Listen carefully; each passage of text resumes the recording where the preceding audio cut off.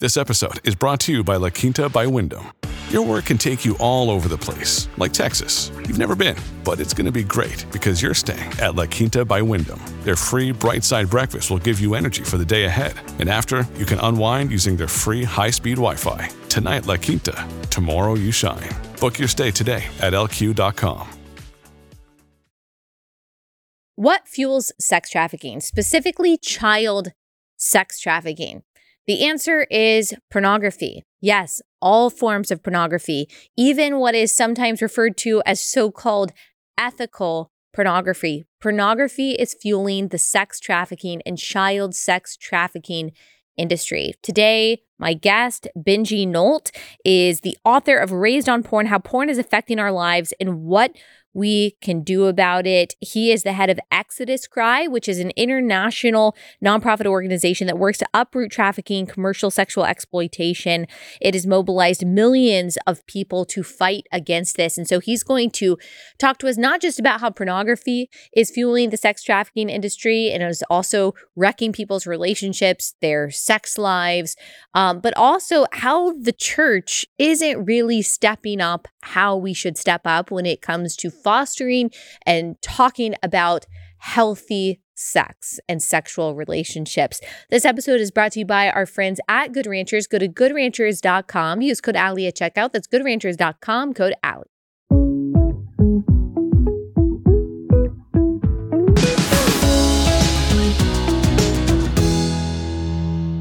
Benji, thanks so much for joining us again. And though most people probably already know in this audience, can you just tell those who may not know who you are and what you do? Yeah, I'm the CEO and founder of Exodus Cry. We're an organization that fights human trafficking, and we were founded in 2007. So we've been at this for about 16 years. And you obviously don't just talk about trafficking, which I think most people agree is egregious. They want that to end.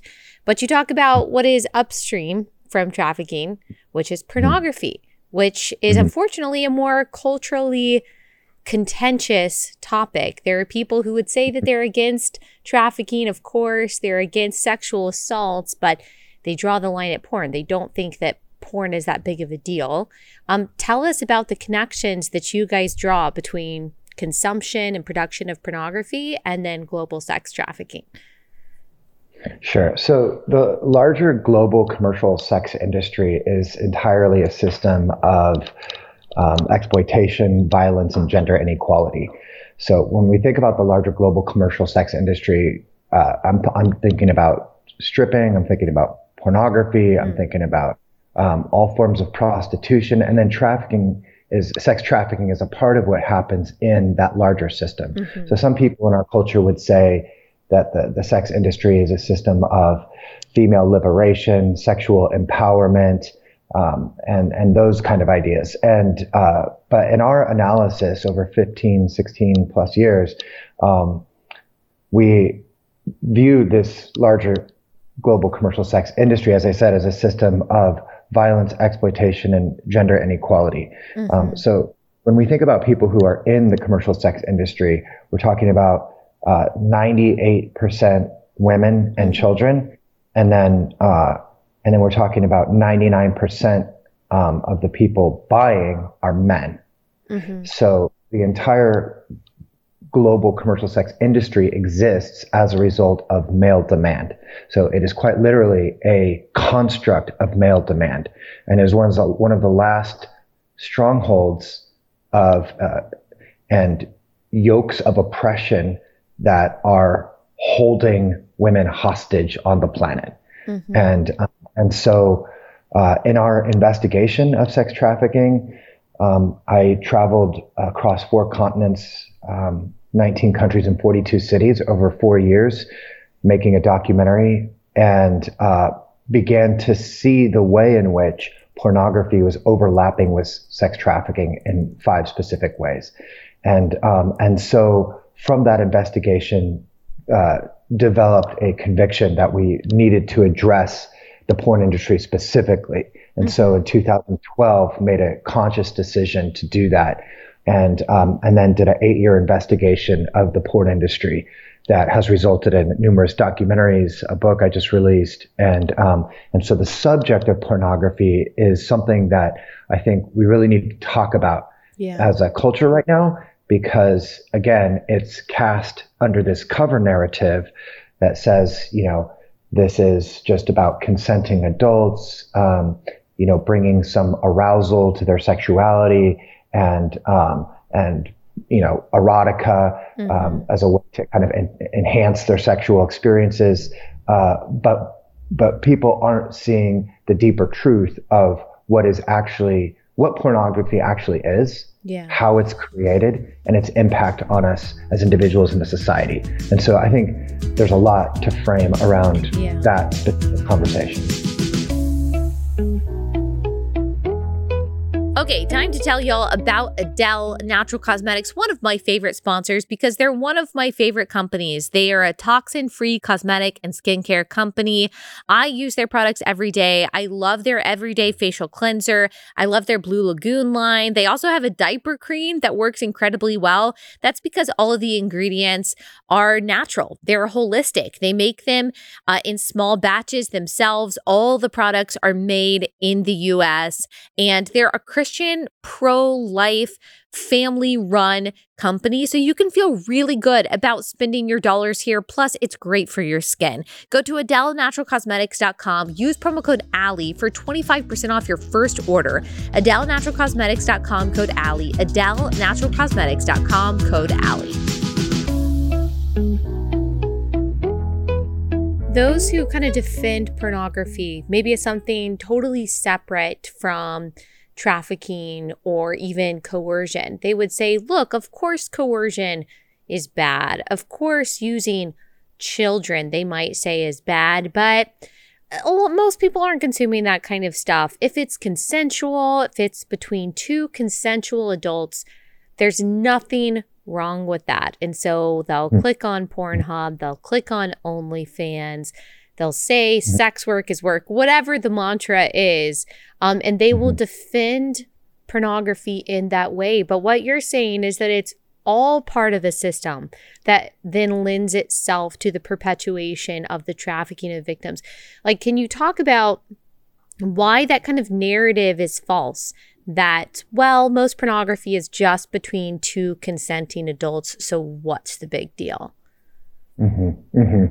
Yeah. So, I mean, I think there's like several things that you have to sort of like be okay with or sign on for if you're going to be a pornography consumer or if you're going to recommend pornography to other people. So the first is that just kind of fundamentally, you have to buy into the idea of sexual voyeurism as a way to enhance our relationships and as a way to enhance just like our sexual lives. And so when you think about it, the way that our planet has been hardwired with the internet, pornography is ubiquitous now. And so in a way, we are all living in proximity consciously to this large global sexual orgy. And it's almost unavoidable. And at the very least, it affects our psyche and our collective conscience. And so there's a question of, is that aspect of interacting and engaging our sexuality around observing other people having sex beneficial to us and our relationships and our children? And so in one scenario, you could say, would we take our children to parks, we take them to zoos, petting zoos, would we take our children to an orgy and sit them to observe this, large orgy of people having sex? So what would people answer to that? Would you take your spouse to an orgy to go watch? So at some level, you have to wrestle with that. Then you have to wrestle with the idea that you don't know who is in these videos. You don't know how that content is being created. Even some of the biggest performers in the industry have later come out to say how they were coerced, they were trafficked, all these different things. I had one of the largest contract porn performers I sat down to interview her, the first thing she said to me is, I've never told this to anybody, but I'm going to tell it to you, and I don't even know why. And she began to tell me her whole story of how she was trafficked into porn. Now, this person was held up as the contract star, the true embodiment of what it means to be a porn star. I've had the person who is called the queen of porn, the most successful porn performer of all time, reach out to me personally to cheer on our efforts to expose what pornography is. People don't understand the human rights implications of porn, how this is being created, the impact of it on performers. So there's a lot to unpack there.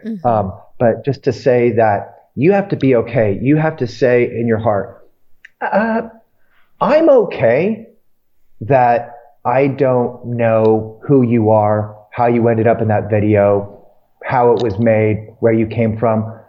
I'm actually okay with observing these orgies as part of the way to enhance my sexuality. You have to begin to sign off on a number of things that, for me, create a lot of internal conflict. Yeah. I go, I don't know if that's how I want to cultivate sexuality. Well, there's no way to know that every part of a pornographic scene or picture, whatever it is that you're viewing, was consensual. There's no way for you to know that. You can assume that it was consensual, but there's no way to know that every single part of that had nothing to do with manipulation or coercion, and that person wasn't forced to do that. That's one part of it. The second thing is that I'm sure that you agree that this whole flimsy setup of consent-based morality, this idea that's really a progressive idea, that consent is the only thing that has to exist to make something moral.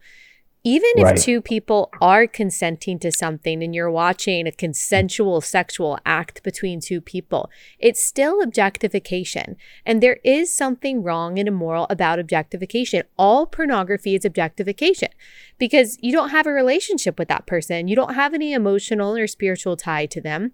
Therefore, there really is no other option except for viewing that person as only an object, a vessel of pleasure. And that's not what human beings are. And you guys talk about this. You've talked about this a lot, how viewing someone as a sexual object, which is absolutely inevitable if you're viewing pornography, always carries over into how people view real life, three-dimensional humans, how they treat their spouses, how they treat their friends, how they treat the people that they go on dates with.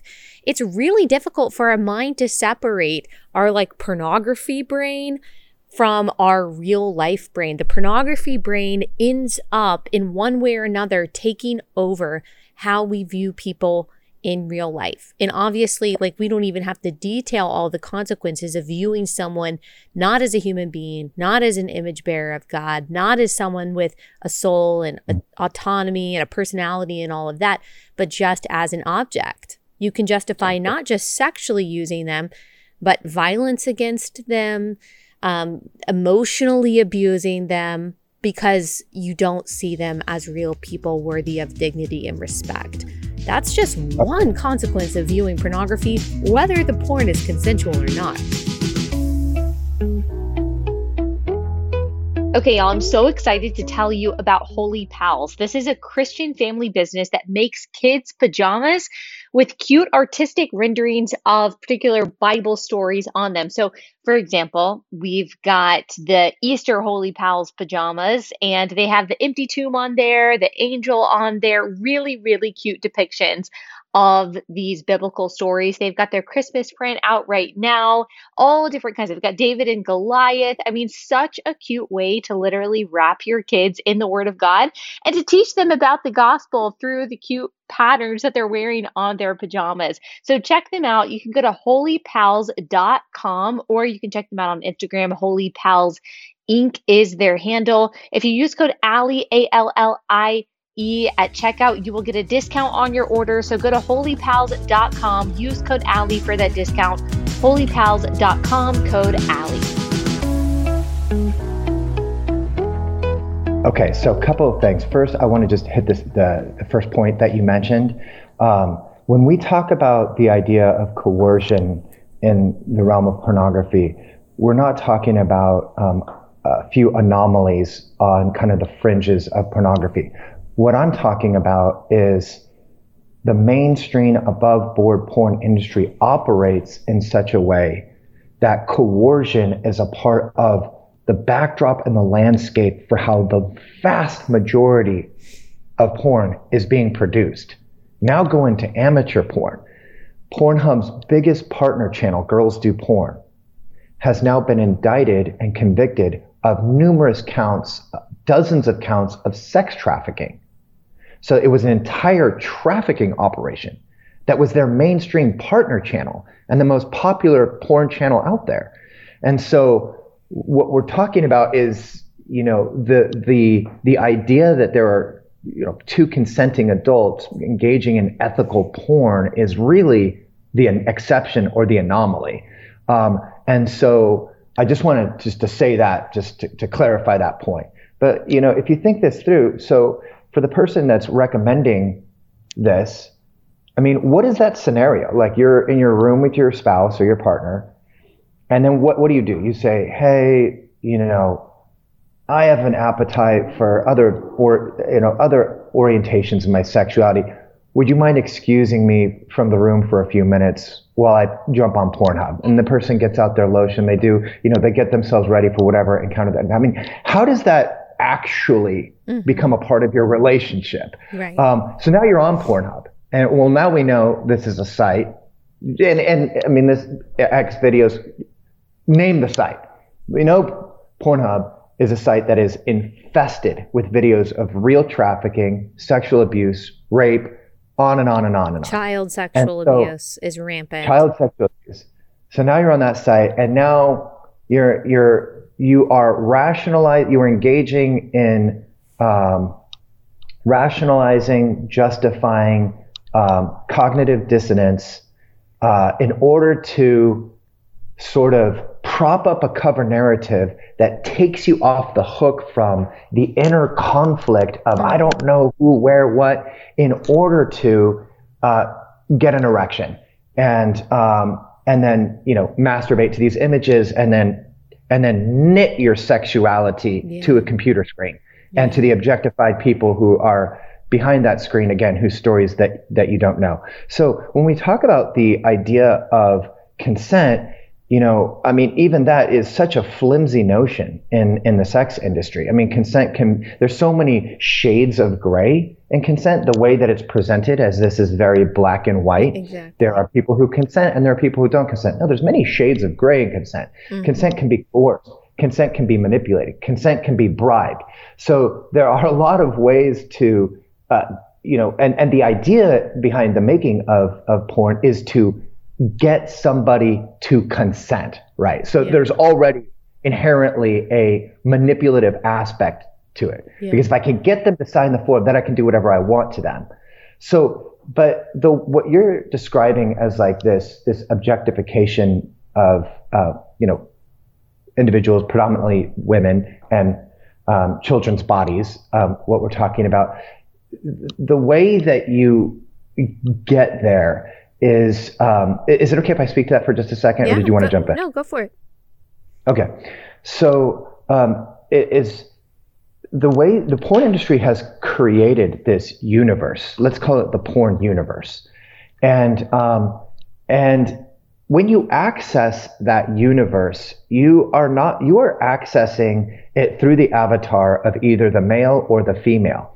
And the porn producers have been very calculating in the way that they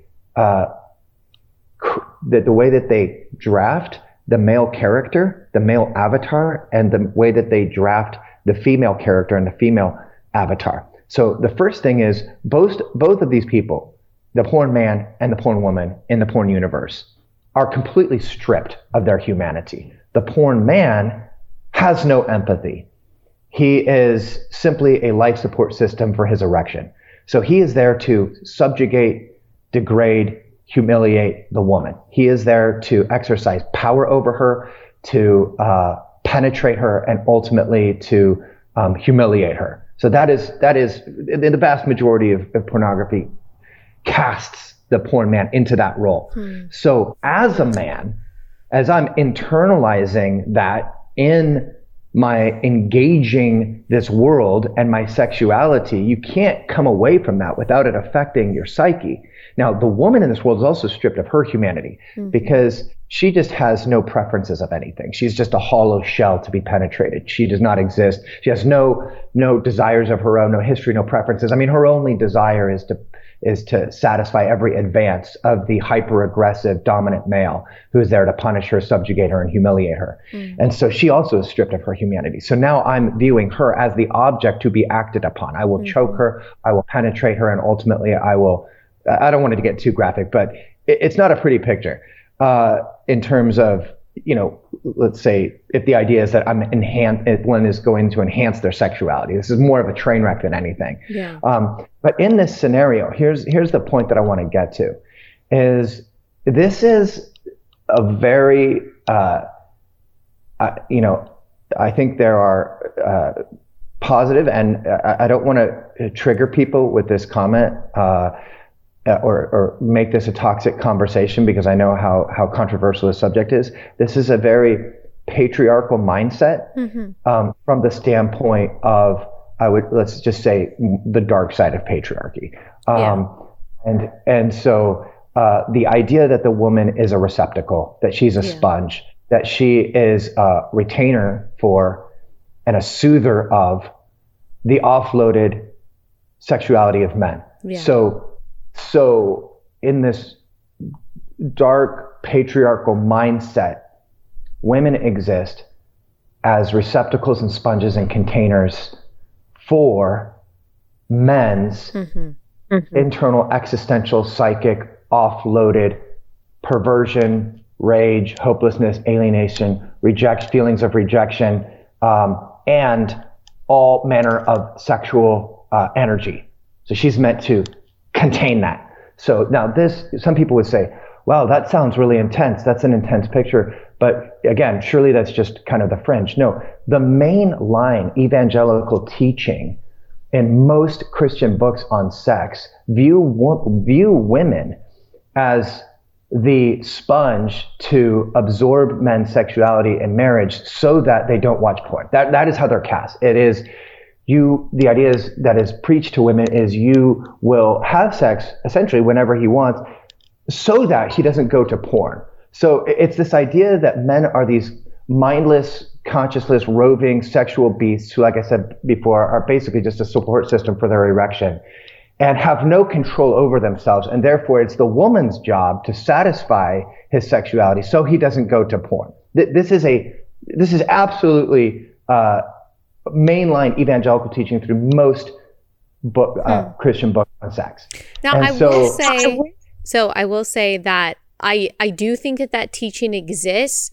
I don't know, and I truly mean that I don't know. I don't know that is the mainstream teaching today, that, hey, women, if your husband does turn to porn or does commit adultery, it's because you weren't having sex with him enough. I'm an evangelical.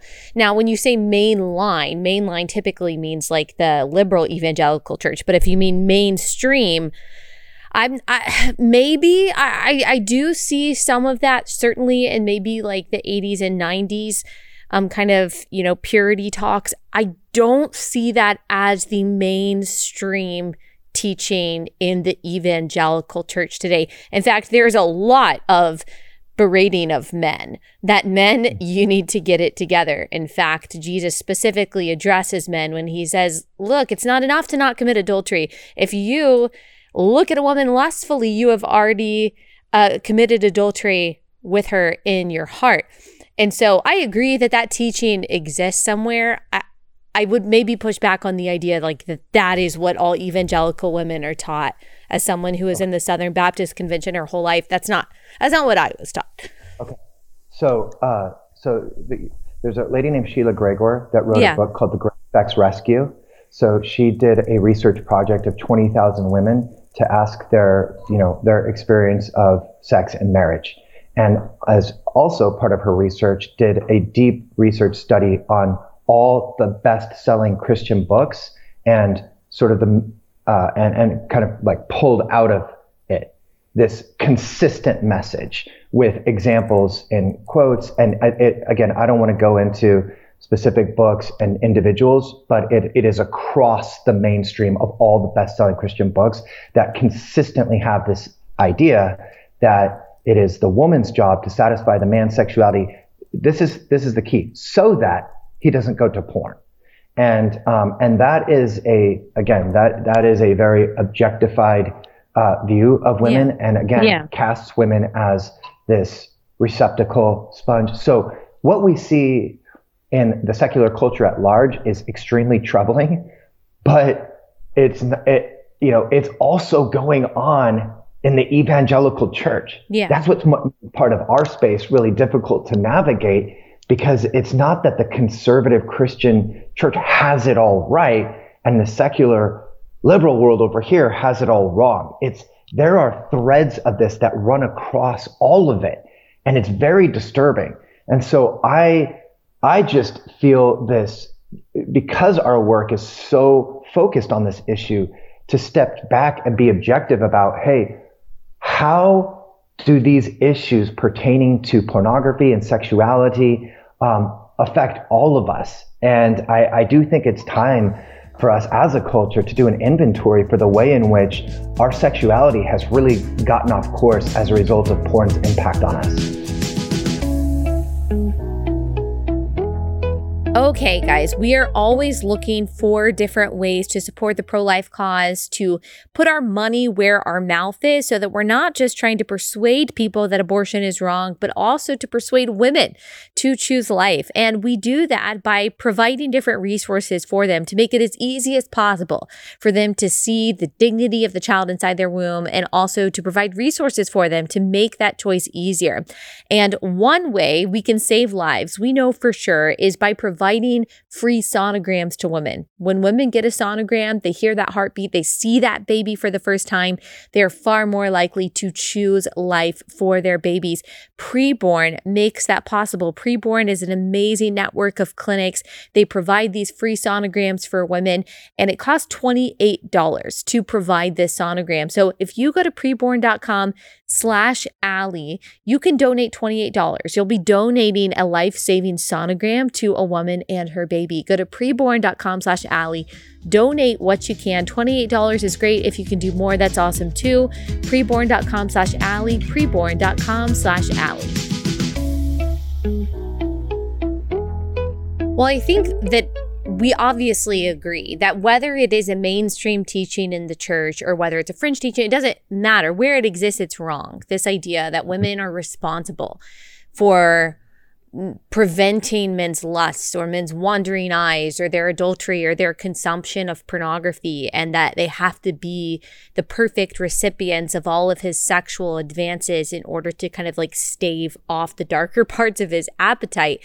That is wrong. That is wrong. So wherever that teaching exists, you and I agree that that is a problem that I do think fuels the kind of ugliness that we see perpetuated through pornography.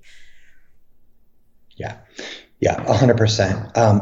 What I take exception to is the idea that you pointed out that it's women's job to sort of solve the problem of men's lust. There is, I'm just like, what about self-control?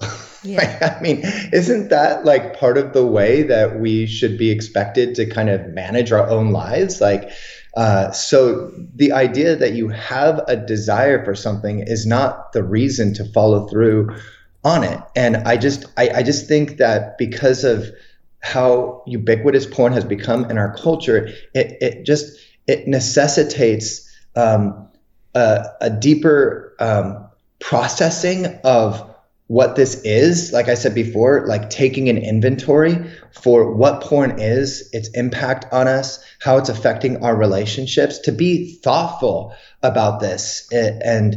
But I think part of the problem is because it's been so normalized that it just seems like it's become part of kind of an accepted aspect of our sexual lives.